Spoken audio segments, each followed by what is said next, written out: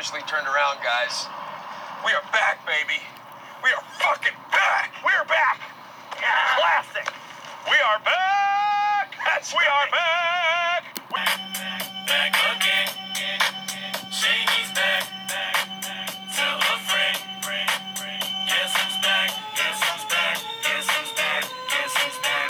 Guess who's back? Guess who's back? Guess who's back? The sack is back. So hit that ish. My Jesus.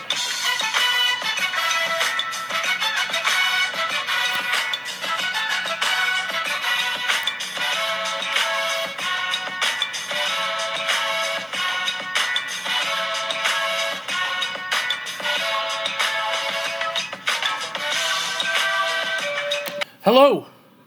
Welcome back to Carson Sack Podcast, where we talk balls. I've been gone for a little bit. I'll be honest with you. I had a lot going on. I had school. I had some personal stuff going on. And just to get this right out there, the amount of people that I see and they tell me how much they enjoy the podcast and then question, hey, why haven't you been putting stuff out, really gets to me. This is what I want to do with my life, so I should be more committed to getting podcasts out, even though I'm a big football guy. Obviously, football season has been done, but there's so many other sports to talk about, and I'm going to try and do better to get podcasts out there covering such a wide variety of topics that even without football, it's still going to be a good show. We have a lot to talk about in this episode of The Sack. We have the NFL free agency, the NFL draft coming up. We have an entire NCAA basketball tournament to talk about. Maybe how I feel about the whole tournament itself. We have the NBA playoffs coming in hot and heavy here, starting up pretty soon. And then the MLB opening day is just right around the corner for America's pastime. So strap in. Also going to talk maybe a little bit of golf. Not a lot. Gonna save that maybe for the next episode. Give a whole Masters breakdown and preview of that. But that's down the line. That's to come. But we are gonna talk a little golf in this episode as well. So I tried and did recorded a preview of the NCAA tournament, but stuff on my end, technical issues, could not get that uploaded. And I get most of the tournament has happened already, but it is the Final Four, and there were some great matchups within the Elite Eight that needs to be talked about. And without further ado, the biggest one we would all probably have to agree on was the second-seeded Duke Blue Devils going up against the one-seeded Kansas Jayhawks. Kansas wins it 85-81 in overtime. Grayson Allen got a good look at the end of regulation. Didn't get it to fall, though, on a tough contested layup. Little note right off the bat was near the end of the game, Grayson Allen, I don't know who he thought he was, just tried to do too much, run too many ISOs, wasn't going to get the calls necessarily for fouls down the stretch, driving and whatnot. So tried to do too much in his last game as a senior, but you like the leadership, and he owned it in the press conference and afterwards. So at least it was that. Another big note on this game was Bill Self. Everything he did coaching-wise worked. He dictated how the style of play of the game happened. If he made some changes, it worked out matchup-wise for him. He got Duke to play smaller, which Duke's size was obviously the bigger strength for them and thought to be maybe Kansas's downfall, but he got Carter in foul trouble, and Duke and Krzyzewski didn't trust Bolden, which I think is crazy to me because he was such a highly touted recruit. Last year, injuries plagued his freshman year, was a good contributor all year for the Blue Devils this year, but they just didn't trust him enough in this game, which I said I don't get. Bagley only had 9 shots, so they didn't even really get to execute and use their size advantage on Kansas because of the foul trouble with Carter, and then using a faster, slower lineup caused Duke to change their lineup, and just matchup-wise, it didn't work. And then when Bagley would get the ball, only 9 shots, as I said, but they would double-team him right off the bat and get the ball out of his hands. So Bill Self gets a lot of hate for not really achieving as much as he should, but in this game, coaching-wise, he outcoached Coach K by a lot, and it wasn't even close. Another big thing I want to talk about for Duke, and it's kind of looking ahead to next year, but I need to do it just because I wrote this down and I wanted to talk about it. Duke's big man rotation was 3 guys between Bagley, Carter, and Bolden. Coach K did a good job in the first half rotating those guys because Carter got 2 fouls pretty quickly, and he did well. Also, maybe I would say the first 8 minutes in the second half of rotating those guys. And next year, he's going to have 3 forwards that are in the top 10 of the ESPN recruiting that are going to be on his team. So, to answer people's questions that there might be with having a Zion Williams and having RJ Barrett and other players at the same position, and how is he going to manage time? How is he going to figure out rotations? It's doable. He's done it before. Obviously, like I said, it didn't work out all the way in his favor in this game, but Coach K can do it. So any of those questions that might be coming up for next year for Duke, it just shouldn't really be a concern because Coach K will figure it out. And then the zone they've been running, it's perfect for 3 big men down low and 2 guys up on top if they end up doing having those 3 guys on the court at the same time. Transitioning now, I got in a bit of a discussion about zone defense with my dad and everything, and he doesn't agree with the whole zone defense type of mentality. You play man-to-man, one-on-one, everything like that.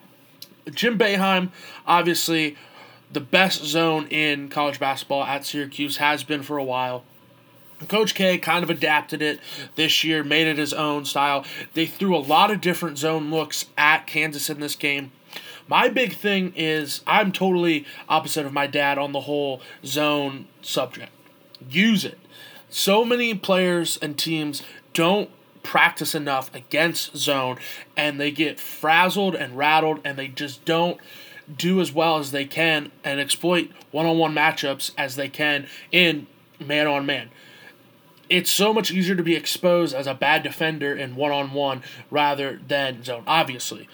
Offenses can use different matchups, faster guys, bigger guys on smaller, slower guys. Obviously, that's the thing. Another thing that isn't really thought of in zone, how many big men that it's thought of, get them to the middle around the free throw line and let them facilitate and throw the ball around or take it to the basket. Not a lot of big men have that type of skill where they're good passers or they feel comfortable enough dribbling and driving. Some guys are just post-up guys, and they have good post moves, yes, but the fact is most big men in the game don't have the type of game where they're going to feel comfortable making such big decisions as where to pass the ball, how to pass the ball, should I drive it, should I not, on every possession. Certain teams do have that. I thought Michigan State had that with Miles Bridges and Nick Ward. It didn't actually happen because Syracuse upset Michigan State in the tournament, but I'm all in a big proponent of zone defense because it gets teams uncomfortable. They don't have a lot of time to practice going up against zone, and even if they do in practice and it's not a team's main defense, it's going to be nowhere near as good as a competition would be when you're playing at Syracuse and when you ended up playing Duke this year, who, like I said, Coach K adapted the zone and made it sort of his own thing too, and it worked well for the Blue Devils, just not at times, obviously, in the Kansas game. Another question that arose to me watching this Kansas-Duke game is Kansas back? A lot of people at the start of the year got on Kansas because they barely beat a young Kentucky team in the Champions Classic. Okay, that's fine. First game of the year, you don't know. First or second game of the year, you don't really know what you're getting with your team and your players, and it's hard.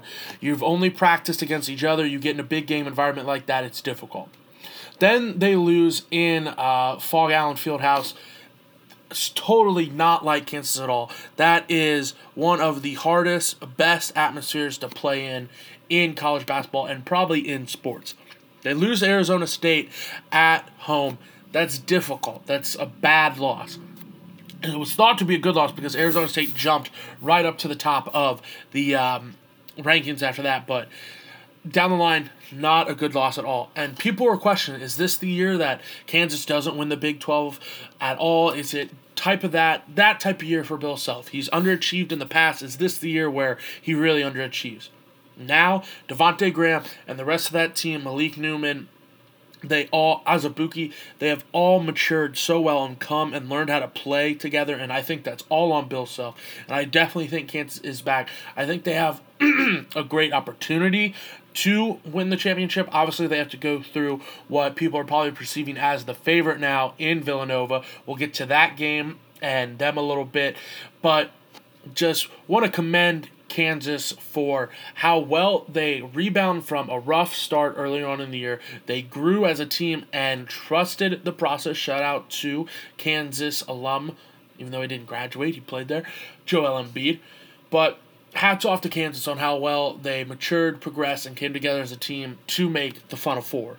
Also, another note on Duke before we move on to some other games. Coming in today, some breaking news. Jeff Capel, the recruiting expert for Duke, probably got a lot of guys to come to Duke, is now the head coach of Pittsburgh, the Panthers. They got a new coach. Oh, boy. Controversy has sort of followed Capel everywhere he's gone. He was at Oklahoma, got them in some trouble with the NCAA, left, and while he was at Duke, the decision to make some sanctions, take away some scholarships, everything like that, did happen at Oklahoma. Then at Duke, obviously Duke, it's a great program. You're going to get big recruits, but how well they've done in the past couple years, it raises some questions just because of Capel's past. Obviously, you can assume that maybe there is some money being exchanged between recruits and the University of Duke and everything like that, but you can also just say, hey, this is Duke. They are always in contention every year. They always have a chance to win a national championship. It's a prestigious university. It's all of that. The fans, the history, the tradition, it's there. Why not go to Duke? But just some questionable things going on, and maybe it could happen where he leaves, gets out of that whole situation, and stuff starts popping off for Duke. They start getting named in investigations and recruiting violations and scandals. Maybe. I don't know. I just think it's something to keep an eye on as Capel now goes to Pittsburgh. And it also helps so many other teams around the country, like Kentucky, like Arizona, like North Carolina. Just big programs that are always in contention for big recruits. It helps them so much because it's going to take a lot of rebuilding to even convince okay recruits, I feel like, to go to Pittsburgh. Obviously, Duke is still going to be a factor, but Capel was a big reason they were getting these highly touted recruits. Now that he's gone, I don't think there's a huge drop-off for Duke, but I definitely think there is a drop-off for Duke in recruiting, which allows other big programs, which will be in the mix for big recruits, to start ending up getting these guys again like they had been. Now, after all that talk, we move on to another Elite Eight game, which pitted the third-ranked Texas Tech Red Raiders going up against Villanova, the 1 seed. Villanova wins it 71-59. It was pretty much in control, the game was, by Villanova all the way. Jalen Brunson, 36 minutes, 15 points. Bridges, 30 minutes, 12 points. Spielman, the forward for them, 11 points with a lot of hustle plays that aren't really going to show up in the box score. And then Pascal, 37 minutes, played the most out of everybody. He had 14 rebounds and 12 points. Solid game from him. And then DiVincenzo, I'm sorry about that. He's been a really big guy off the bench for Villanova this entire tournament. He gives them 26 good minutes and 12 points off the bench. Villanova right now is playing the best basketball I think they've played all year. They're getting guys in position where they are going to have success, if that makes sense. They're not forcing any type of shots. They're not rushing to have bad possessions.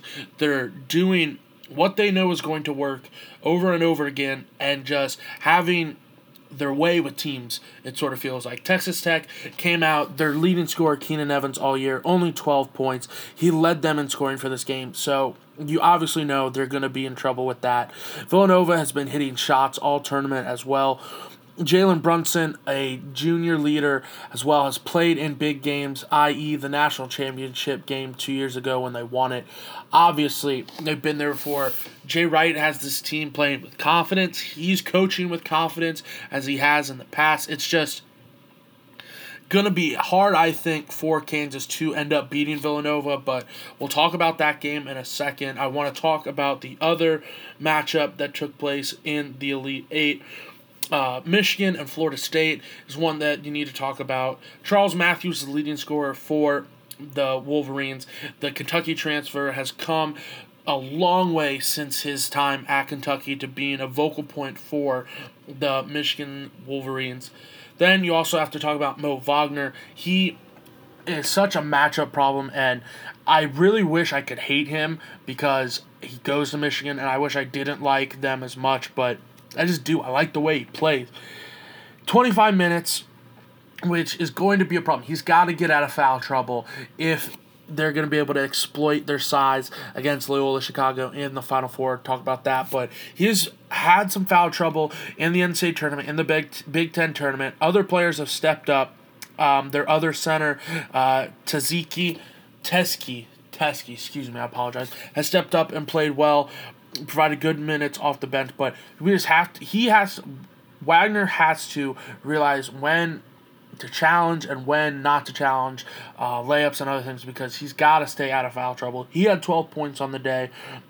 Rakbar is probably a guard. He is a guard for Michigan, but he's probably one of the most slept-on players in the Big Ten all year as he was, and he's just continued to perform well. He only had 9 points in this, but 4 rebounds, 2 assists. Just a lot of good ball play that he does that goes unnoticed just because of other players on the team, like a Wagner, like a Charles Matthews.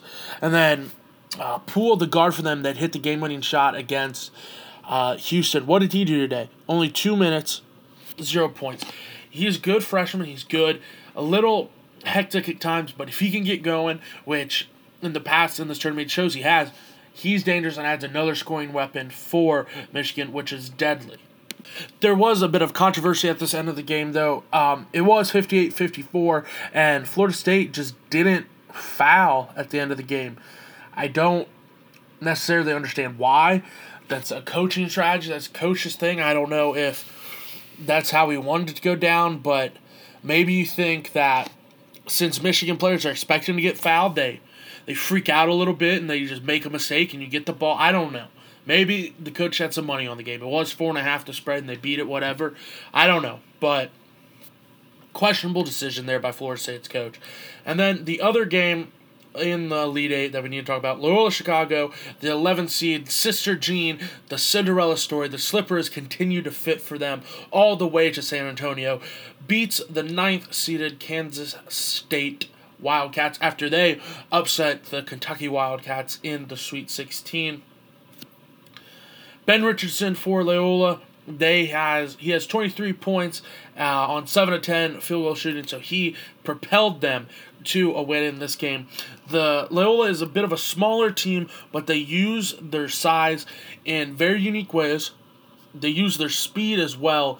They can stretch the floor. Their speed is what has propelled them, I think, this far, because they play so up-tempo, they get up a lot of shots, and now they're really playing with house money. They have nothing to lose. Obviously, when you start getting there this close to the national championship and the Final Four, and you realize, hey, we're winning games, we're progressing, your obviously mindset is, hey, we could win this thing. Let's win this thing. We're going to win this thing. If you told them at the start of the year they'd be in this position, I doubt any of them would believe that. Obviously, they beat Florida early on in the year very handedly, but some people would say that was a fluke win. Obviously, now we know more than likely wasn't. This is a good team, but they're playing with house money. They have nothing to lose, everything to gain, so that's a dangerous team. It really, really is. So now, just some quick previews for this Final Four, and I'll give my predictions. I think the Cinderella story for Loyola Chicago could easily come to an end in this game. If Michigan plays the way it's played since the Big Ten tournament, I think Michigan ends up in the national title game. Loyola Chicago has been a great story. Sister Jean, God love her. I don't think she should be able to come to the games. If you pick your own team to lose in the Sweet 16 and you're kind of the face of that team now and you've won over an entire nation, possibly the entire world, but you pick your own team to lose, heck no. Yeah, I said heck no because she's a sister. She's a woman of Christ. So heck no, you don't get to go to these games. But hey, they're embracing it. They're not holding a grudge. That's totally fine. I get that. But I just think Michigan's size is going to be a problem. I don't think Loyola Chicago has faced a team with the size that Michigan has, with their depth at the positions and how athletic the big men are, where they can stretch the floor a little bit. But Loyola Chicago, if they can speed up the game and make Michigan and Beeline take out the big men because they need to play a smaller, faster lineup, then they're playing right into Loyola's hands. And that's the type of game where if they can do that, Loyola will win the game.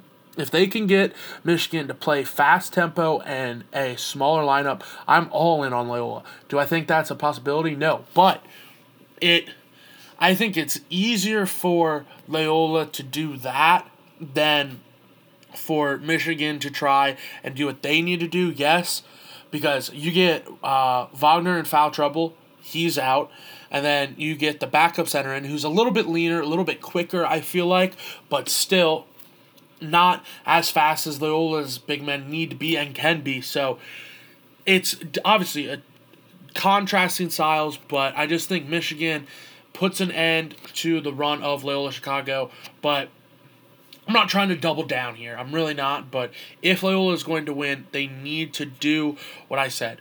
Speed up the game, get in a smaller lineup for Michigan, and it's much easier for them to do that than it could be for Michigan to just impose their will down low. But I just think Michigan ends up doing it, and I think Charles Matthews has a big game, and Akbar, that's not Akbar, I apologize. I think it's Rockman, not Akbar. I apologize. I think he has a big game in this one and propels Michigan to the national championship game. Now we float to the other side of the bracket where 2-1 seeds go up against each other, Kansas and Villanova. These teams, statistic-wise, are almost identical. 81 points per game for Kansas, 86 for Villanova. Everything else fairly close. The only other thing that is a big differential here is the points against that they give up per game.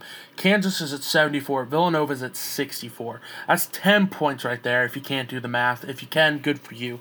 Hats off to you. You passed basic math. 10 points is obviously a lot in close games, and it can always just...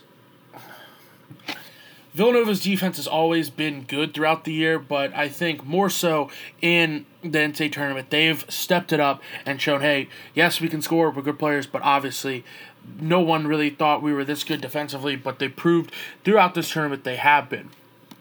Players for Kansas that can obviously make or break this game is Devontae Graham, the guard, the leader of this team, 17 points per game, gets to the free throw line a lot, but in the Duke game showed, hey, I can step out, hit some threes, is a good facilitator as well. So he's going to have a big game for them to win. He also dishes out 7 assists per game, so he likes to get other guys involved, obviously. Another guy that's going to have a big game, he fouled out in the Duke game, is Azubuike. He is much more athletic than I had thought he was going to be. Obviously, I've seen the game, but I didn't see the whole feats of athleticism and how really imposing he has been as he was in the Duke game when they needed him to be, getting Carter in foul trouble, as I said, and playing good defense. He's averaging 7 rebounds a game, gives you some good offensive stability down low. That's going to be very important against Spielman, Villanova's forward. He has been so good for them all year. And then the big story, the big player, maybe player of the year in the country for college basketball this year, Jalen Brunson, 19 points a game, shoots the ball very well, gets to the rim very well, facilitates as well. I mean, he's got 4 assists per game that he's been averaging. So, and he averages 31 minutes, so he's out there a bunch and is a coach on the court as well, and you love to see that. I just think Villanova has too much in this game. I want Kansas to win, but I just think Villanova has too much firepower and offensive firepower and defensive stoppage ability. So I'm going to move Villanova on. And that's where Michigan plays Villanova in the national championship game, and break that down here for you real quick. I think these two teams are extremely similar, Villanova and Michigan, talking about the national title game. They're very similar, but I think that Villanova is just a better version of Michigan. Beilein has had Michigan playing so well. He's the hottest coach right now, and some people are saying he's becoming the coach of March for the past couple of years, and he has been. He has his teams playing well in March. He gets them to go on runs. I like what they have going on. If they're going to win the game, Charles Matthews is going to have two big games in the Final Four and then in the national championship game, because he's a matchup problem, and then Wagner is going to have to stay out of foul trouble as well. But if they do that, they are going to give Villanova a very, very good game. And Poole off the bench is going to have to come in. He is kind of like a Nick Young for them. When he is on, adds a whole new element to that offense, the way he can stretch the floor with his three-point shooting and then get guys in there on pump fakes and drive and dish as well. He's a freshman, so it's I think it's a real matter of confidence with him. If he sees a couple balls go through the hoop, he's going to get confidence and just play like Swaggy P does. And that's dangerous if they get him going. I'd like for him to maybe be an X factor as well off the bench if given the opportunity to play in the national championship game. On the other side, I think Brunson is going to just shine. He is such a good player and not really talked about as well, but he is so good for Villanova. And Jay Wright finds so many ways to get him the ball, whether he's a bit of a bigger guard, so he can post up smaller guards. He can shoot the ball well and drive as well as anybody in the country. And then another guy I haven't really mentioned for Villanova, but deserves a ton of credit for how well Villanova's played, is Mikal Bridges. 17 points a game, 5 rebounds a game, an assist a game. He's a junior. He's 6'6". He's a big guard for them. He plays so well in the offense and pairs with Bridges so well. That's why I think if they win, I think Brunson and Bridges have huge games, and they just take over and propel these guys, Villanova that is, to a national championship. Like I said, I think they're both kind of very similar teams, but I think Villanova is the better team out of those two. So I'm going to take Villanova. If my heart was in it and I wanted any of these four teams to win, I guess I would say probably Kansas or Michigan, just because I like them. I guess Michigan has cool jerseys. Poole, he's a son of a bitch to play against, and Matthews and Wagner, they're sons of bitches to play against as an Ohio State fan, but otherwise, they're good players. I like them. They're confident players. Devontae Graham for Kansas, I like him. I like how Bill Self, 10 years later, where he won his first national championship with Kansas, could come around, make a good story, and win another one in San Antonio. Devontae Graham as well. Azubuike, I like how he plays. Malik Newman transferring from Mississippi State to Kansas, where most people think he should have been all along. That would be a great story because he's played very well. Vic hit a big three late in the game against Duke to help propel Kansas to win in that. He could be a storyline in the Final Four as well. Just so many storylines along the way, but if I had to root for teams, not analytically speaking, I would pick Michigan and Kansas, and I would want Kansas to win it all, but obviously, America's team right now, if you don't have a dog in the fight, is Loyola Chicago. I'm fine with any of these teams winning, but right now, heart-wise, I'd have to say Kansas, but analytic-wise, I'm going with Villanova. Just to close out the NCAA tournament talk and the year that was in college basketball, it was a great year. Something that I know is going to be very, not controversial, because nobody's going to be like, oh my gosh, this kid from Lexington and Louisville, Kentucky is talking.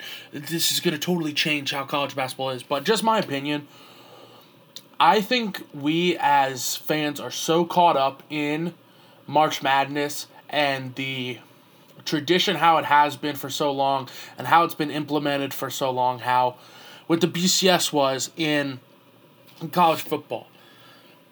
We don't always get the best teams playing for the national championship. We don't. And I get that is part of the process where any team, any game can come out and beat another team. Just look at Virginia and Baltimore County. No one thought UMBC was going to win that game, but they end up doing it. Was Virginia the best team in the country all year? Arguably. They were definitely, I think, one of the best 4 teams in the country. They were the number 1 overall seed. Thought to go to the Final Four. Certain things like this do upset me a little bit because we're not going to get to see a team like Virginia go up against a team like Villanova, where it would be a great game. We don't get to see Virginia go up against Michigan, a good game. You don't see Duke versus a other team like I'm trying to think here, like a Gonzaga or whatnot. The best teams always aren't winning. And I just think maybe we all as fans are a little caught up in just how it has been for the NCAA tournament. And I love the NCAA tournament. How could you not as a sports fan? It's the most exciting month, arguably, in all of sports. But there are just some downfalls to the tournament is what I'm trying to say. That's pretty much what I'm trying to summarize this all as. There are downfalls in the NCAA tournament, but overall, the good outweighs the bad so much. But just my little gripe about the NCAA tournament a little bit. Then I also want to discuss all the NIT rule changes. Some of them are good, most of them pretty bad. What if we just implemented a 6 foul in college basketball? I think it would improve games, especially for players and fans, but players where they can play a little bit looser, a little bit freer. They're going to be able to play more. Their better players will be in games, so you'll get the highest competition with the best players throughout the game. Most of all, it'll speed up the game because you can up the ante for how many fouls it takes to get in the bonus, the double bonus, and it'll certainly make the game faster paced because free throws and everything on tic-tac fouls where players are getting in the bonus and shooting free throws and one-on-ones and things like that slows the game down. And some people do complain about the pace of play of the game, but that's just nitpicking that. But I like that. Another thing that would come with that is maybe refs would call the game even more tighter and more ticky-tacky fouls because, hey, these players are now getting an extra foul. Just a thought maybe that would maybe change the game if they're experimenting with rule changes like they have in the NIT and changing the shot clock from 35 to 30, which has gone over beautifully. I love that rule. Just an idea. Overall, the NCAA basketball season this entire year, fantastic. Loved it from a fan's perspective. Out of my 2 teams, Ohio State and Kentucky, didn't turn out how we wanted to, but great years for the Buckeyes. They're back. Kentucky overcoming so many challenges throughout the regular season to do what they did in the tournament and win the SEC and come together shows how Cal really just trusts his system because he's got it figured out. And then as a whole, the great players, a Jalen Brunson, a Marvin Bagley, a Colin Sexton, a DeAndre Ayton, a Kate Bates Diop for Ohio State. So many great players that got to showcase their talents all year. I cannot wait for this Final Four. I'll talk about the Final Four in the NCAA championship game next podcast, but good golly, what a hell of a season it has been so far. Breaking news now into the podcast. Chris Mack, the Xavier head coach, has now accepted a 7-year deal to be the Louisville Cardinals' next head coach. David Padgett did a great job, I feel like, handling the situation he was given as a coach this year for the Cardinals. They don't renew his contract. He steps down. Chris Mack, a great hire for the Cardinals, has done so well at Xavier. He could have stayed there and been in contention for national championships just as well as he's going to at U of L, but don't fault him at all, especially when they're throwing 7 years at you. And those 7 years probably come with a huge payday. So a great hire for the Cardinals and Cards fans. Big, big positive for you. Bill Murray could be in the stands for your game. So you got that going for you, which is nice. Now I want to switch gears and talk about some NFL free agency and news. The big winners so far, most people are saying, of the NFL free agency have to be the Browns, who still have the 1 and 4 pick in the NFL draft, which we'll talk about, but they get Tyrod Taylor in a trade. They get Jarvis Landry. And they get some other pieces as well. And now people are kind of pushing for, hey, Jarvis Landry at least is, maybe go out. Odell Beckham is on the trading block. So many teams are going to be after him if he is available, and the Giants are willing to trade him. Odell does say, hey, I'm not playing no matter for who it is if I don't get a new contract. And we've seen players in his draft class with Mike Evans get these huge contracts, which Odell definitely deserves because he is one of, if not the best receivers in the league, if not player in the league. There is some off-the-field issues, and yes, those need to be addressed. Those need to be handled. But what bothers me a lot with Odell and the people around him that criticize him for how passionate he is about the game, 20, 30 years ago, it's thought of, that's great. How passionate it is, how much he hates to lose. But now it's just so controversial and people frown upon it, and I just don't get that. I guess that's, as a society, how we've become, but I just totally don't get that. Jarvis Landry, do I think the Browns are going to end up getting Odell? Holy shit. If they do, that receiving core is amazing. Josh Gordon, who comes back last year and has a very productive rest of his season. And then Jarvis Landry, who is a great player in his own right. And then Odell. Good God, that would be insane. So the Browns right now are winning, most people say, the free agency. And Ndamukong Suh, another big name on the move. He is going to the Rams. He had entertained some other offers like the Raiders and other teams like that, but probably now the best 2 nose guards, defensive tackles of the past 10 years. They're now on the same team. Aaron Donald is a beast. So good. It's one of the most underrated players in the NFL. And then Ndamukong Suh, Sinuluhu, and Ndamukong Suh.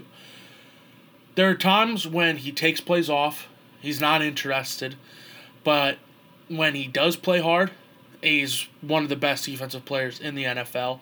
If he can get motivated, which I think now that he'll be playing for a contender like the Rams, he will be motivated.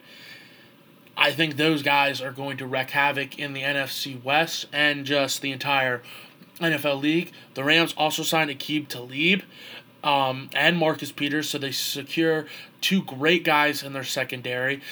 They did get rid of Ogletree, who was a great linebacker for them, set the tone and was a leader, but it's kind of how you sacrifice. Maybe you go out and you get a rookie linebacker who can come in and fill those shoes. But the Rams right now, if the Browns aren't winning the NFL free agency all season right now, then it's definitely the Rams because of the moves they have made. Shifting gears now as well, we talked about Odell wanting to get paid. We also now are going to talk about Le'Veon Bell, who should have gotten way more than he did. He gets franchise tagged $14 million. Obviously, you can't really complain about $14 million. I mean, you can, but what type of person would you be? He is complaining about it, though, and I 100% agree with him. He's the best running back in the league and right up there with, in the conversation, as best player in the league. That offense for the Steelers depends on him so much. I don't understand how the Steelers organization the past couple years just hasn't signed him. Give him all the money in the world. Give him King Midas's gold, whatever that man wants. Let him sign him to a rap deal with Atlantic Records or anything like that. Death Row Records. I don't care. Let him do whatever he wants besides smoking weed so he doesn't get suspended. Let that man get his money, record his rap, everything. Just let him do it because the impact he has on that team and how dynamic of a player he is and how much he means to that team is way more than what $14 million is worth. A little bit later than what they should have, but still, hats off to them for addressing it. Then, big news out of Indianapolis. Andrew Luck is throwing the football again, and he proved he was one of the best quarterbacks in the league when healthy and he can do his thing. The They need him back in the worst way, and if he can get healthy, that team automatically becomes a contender in the AFC South. Maybe not overall in the AFC, but no reason for them not to be able to win the AFC South. So good news for Andrew Luck. And then one other thing I just need to touch on, and we'll be done with NFL talk. Johnny Manziel had a football for 2 years. It's his comeback season now. He's getting a chance to throw at the Texas A&M Pro Day here recently.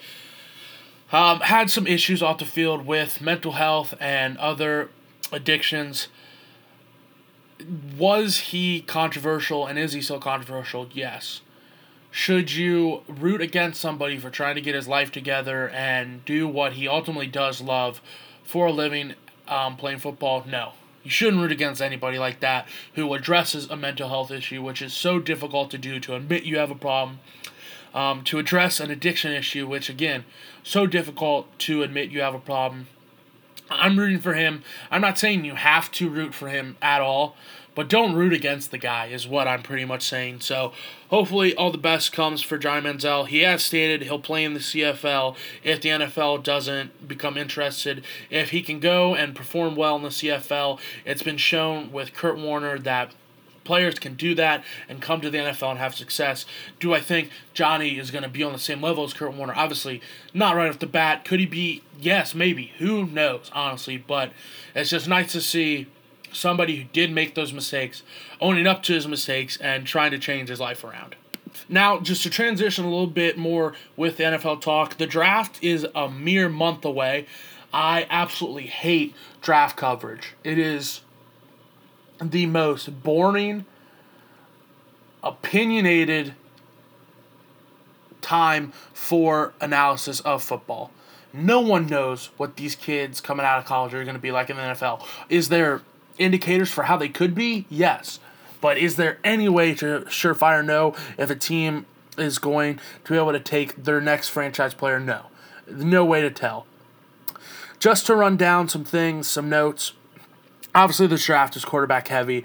The teams in the top 5 all are teams that certainly could use a quarterback. The Broncos are sitting at 5. They added Case Keenum, though, so is their quarterback situation solved? Who knows? The Browns are at 1. They signed Tyrod Taylor in the offseason. Do they need to sign a quarterback, draft a quarterback? I personally don't think they should. Keep Tyrod. You just signed Drew Stanton, who was a great backup in Arizona when Carson Palmer got. He would come in, keep teams, the Cardinals, where they played for, in games, keep them there. Do not draft a quarterback. And if you do, make it Baker Mayfield. Do not take Darnold. Do not take Josh Allen. If you don't take Baker, please take Josh Allen. But stay away from Darnold and stay away from Rosen. I just don't think they're going to pan out. Or if you want to wait, take Lamar Jackson. That'd be a hell of a thing right there. Probably one of the best athletes in the whole draft. Take him. But I could see the Browns messing up and taking a rookie quarterback, Tyrod having 2 or 3 bad games, them feeling pressured to play their first or fourth overall pick that they took with a quarterback, and him not be ready and just really create a shit show, dumpster fire that has been known as Cleveland Brown football for the past 10, 15, 20 years.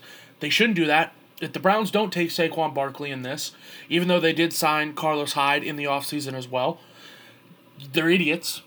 Probably the best athlete in the draft and best player, I truly believe that, Saquon Barkley.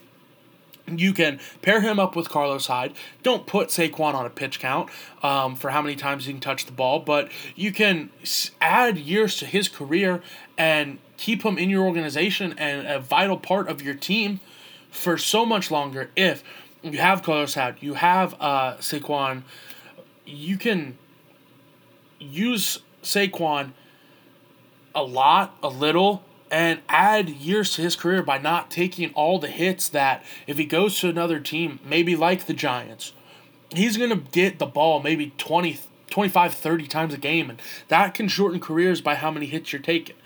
Then take a defensive lineman, take an offensive lineman. I don't give a shit. Just don't take a quarterback, Browns. That's all I can say. There's so many other things I could dive into with the NFL draft, but it's 28 days away, and I'm certainly not going to cover it like ESPN or Fox Sports covers it. Will I get into probably a first-round mock draft, sleepers in the draft thing? Yeah, I probably will. The past 2 years have either periscoped or rabbled the NFL draft. I'll probably either do a big segment on the NFL draft on this podcast or end up periscoping it again just because I truly do enjoy that. But I'm certainly, like I said, not going to try and do what ESPN does for their draft coverage because I absolutely hate it. Absolutely. But I just want to throw my 2 cents in a little bit on that with it only being a month away. But now we are going to transition into the NBA and talk about the potential NBA playoffs matchups. We're going to look at the Eastern Conference first, and right now the Raptors are in first place, and you might think of the Raptors as being an afterthought in the East as Cleveland has been so dominant, but the Raptors have almost the same number of wins as the Warriors this entire year. And the Warriors are thought of as this empire that untouchable, not beatable really, so great, but the Raptors are there, and there is some concern with Boston and Cleveland. Kyrie, his knee issue for the Celtics, and then Cleveland sort of coming together, relying maybe a little bit too much on LeBron.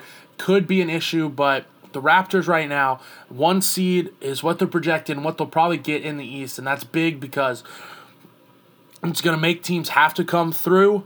The 6, Drake will probably be there. He's a trash talker, but just a big thing to think about how far DeMar DeRozan has come as a player and propelled the Raptors to the 1 seed in the East. The Celtics right now are the 2 seed, but injuries to Marcus Smart. This is a list of mostly their best players. Marcus Smart, Kyrie Irving, Daniel Theis, Jaylen Brown, and Marcus Morris. They're all injured, and Marcus Smart is a good player. He's been absent since May. Don't know when Kyrie is going to be 100% after his knee surgery. Terry Rozier stepped up, played well, but if you don't have Kyrie Irving and you're already without Gordon Hayward, who your 2 best players on the team, they're going to have issues, and they might not even make it past the second round. Right now, they're projected to play the Heat. The Heat have a good, young, athletic team. Dragic down there for them at the point guard could probably have a field day without Kyrie there. So, in a series, Bam Adebayo is down there as well. Kelly Olynyk, the ex-Celtic, who would probably love to get some revenge on his team. Old team, Dwayne Wade still there. The veteran leadership, he still puts up good numbers. It's going to be a dicey matchup if that's how it ends up for the Heat and the Celtics to play. Then we look at the Cavaliers. They are projected 3rd. Their potential playoff opponent is the Wizards. The Wizards are a good team. Played a little bit better without John Wall, which is a little bit of an eye-opening thing because John Wall is their best player but has some chemistry problems with the team. Cavaliers finally come together, getting Kevin Love back, LeBron playing maybe the best basketball he has his entire career as he enters his age of 35. Like the Cavaliers to play well and probably be the guys and the teams coming out of the East. Then we have the 76ers. Their most likely playoff opponent is going to be the Pacers. The Sixers, they trusted the process. They're in there as well.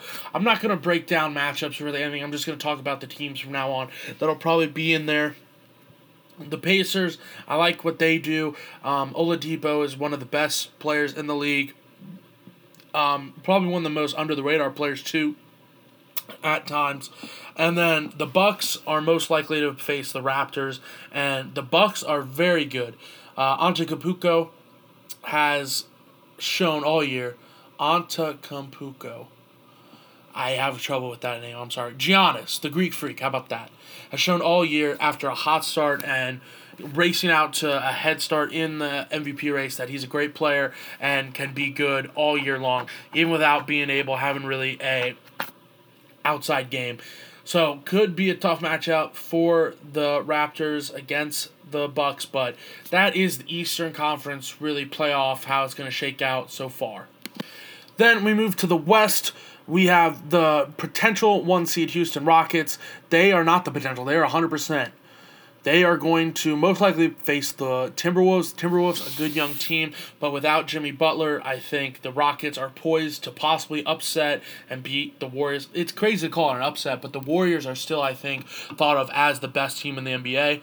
But speaking about the Warriors, Steph Curry has the injury that he had a couple years ago that kept him out of the first series of the playoff run that they had where they won the whole NBA Finals championship. His MCL sprain, it's concerning a little bit that it's happened again, but I still just think the Warriors are not the obvious favorites, but I think they have to be the favorites coming out of the West. The Trailblazers, they're looking to be the 3rd seed. They are going to face the Jazz, who is a good team. Donovan Mitchell, I think, is definitely the Rookie of the Year, and a very surprising team is the Jazz. But I just think the way Damian Lillard has been playing all year obviously he always has a chip on his shoulder, but I really think this year he's shown that he's one of the best point guards in the league. Like he hasn't in the past. I mean, he has, clearly, but I think this year it's really been like, hey, take notice. Then the Thunder, they are more than likely to play the Trailblazers. But, again, you can't really say for sure. If that does happen, though, I like OKC just because of their big 3 that they've developed with Russell Westbrook and Paul George and Carmelo Anthony. The Spurs, if they end up making it, good gosh, they are not the typical Spurs right now. Kawhi Leonard, there's a player-only meeting, and the Spurs address his whole injury process. Should he play, should he not? It's just an interesting situation to keep an eye on because he's in his contract year next year, and could he leave? Yes, easily. Does he want to get paid? Yes, and I don't think he's the type of player to be selfish and sit out and be like, no, I'm not going to do that. Like, I'm not going to try and win with this team right now. I'm going to wait next year, ball out and get my money, but maybe I have him pegged all wrong. And then the Timberwolves, they would, if they do make it, are going to play the Rockets. Again, I think the Rockets win that one just because James Harden and Chris Paul together going into the season, questions. How are they going to be able to do that? There's only one basketball in game. Are they going to be able to share, do well? They have proven how well they can do and has locked up the 1 seed for them in Houston, and so many other players for the Rockets, like Capella, has stepped up and played well. And then maybe the Pelicans. They are possibly an 8 seed as well. They could sneak in. I think Anthony Davis is just obviously one of the best players in the NBA, but I just don't think he has enough to beat the Rockets all by himself. So that is the NBA playoff wrap-up right now. I'll talk about it a little bit more in later podcasts as it gets going, but right now it's just still a little too muddy to talk about, but it's enough where we're close enough where I can talk about it a little much. So I hope you enjoyed that whole segment. Now we shift to MLB because opening day for Major League Baseball is right around the corner, and I'm just going to kind of break this down pretty quickly, some preseason thoughts and notes. The team I think that's going to win the AL East, the Yankees, they signed Giancarlo Stanton in the offseason, and they get a new manager, Aaron Boone. I'm not really sure why they got rid of Joe Girardi. I guess you don't win a World Series since 2009, and the expectations for them is pretty much World Series or bust every year, but I like them to win the AL East, obviously. The Central, the Indians, they won 102 games last year, but they did lose in the wild card to, not the wild card, in the wild card to the Yankees. They lost Carlos Santana, who was a big bat for them. They did sign some bats in the offseason. Corey Kluber fell apart in the playoffs last year for them, but I just think the Central is theirs for the taking. The AL West, the defending World Series champions, the Astros, I just think they get that. They bring in Zach Cozart and Ian Kinsler as well, and they still have Jose Altuve and Justin Verlander there, so obviously I'm going to stay with them. The wild cards, I think the Red Sox are going to be in this. The Orioles could be there. They were in the mix last year, but I just don't think that's going to be the case. The Angels, they also bring in the highly touted pitcher slash bat from over in Japan. I forget his name right now. I apologize about that, but they could be there. But I think the Red Sox adding JT Martinez is going to be big enough for them to win the AL wild card. Switching pace now to the NL, I think the Nationals win the East. It's Bryce Harper's final year in the Washington, D.C., potentially for the Nationals, so I imagine he is going to have a hell of a year. The Central, I think you got to give it to the Cubs. The Cardinals and the Brewers, though, the Brewers were a bit of a surprise last year, so just keep an eye on that. The Dodgers, the team that came out of the NL last year, they won it. The Dodgers have won the NL West for 5 consecutive years. Looking to make it 6. I think there's no reason they shouldn't. They bring back a lot of players from last year. And then the wild cards, more than likely going to be the Cardinals and the Mets for the NL. And then the NL champion, I don't know. I feel like it could probably be the Nationals this year just because Strasburg and then the way Bryce Harper can play. And then, what is his name? Zimmerman, the way he has pitched also as well for the Nationals. I think it could be a year they put it all together and end up winning the NL, which would set up a Yankees Nationals World Series, and I take the Yankees in that all day. I just think the Yankees this year are going to be so good. If they can add another piece to the rotation, pitching-wise, I think they easily do it. CC Sabathia is the wily veteran. I'm going to lead them on the mound all year, but their bats are so good. It's a murderer's row. Their pitching can be solid, and if it is, I just think it's the Yankees' year. And that right now is my prediction for MLB. Again, I'll talk more about MLB periodically throughout the podcasts coming up, but again, so close to opening day, just need to touch on it a little bit. And now, this is already a long episode, so I'm just going to get to golf and the big news. Tiger Woods is back. He played back-to-back tournaments. He played in Arnold Palmer's tournament. He played in the Valspar Championship and was competitive in both. He has shot up to the top of the odds for best chance to win the Masters. The Masters is rapidly approaching. It's the first weekend in April. Going to be a hell of a time. Is Tiger Woods back? I think he is. I think he's playing some of the best golf he's played in years.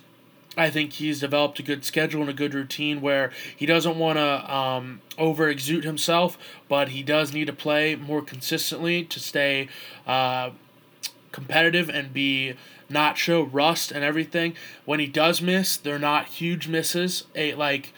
If he does hit an errant tee shot, it's not a big miss as it has been in the past. It's a bit of a smaller miss. He's playing smart golf as well. He's adjusted his game, and he's not really lost a step. He's driving the ball well, driving the ball far. He's got the fastest head club speed on tour this entire year, 129 miles per hour, faster than Justin Thomas, Jordan Spieth, Dustin Johnson, all those guys.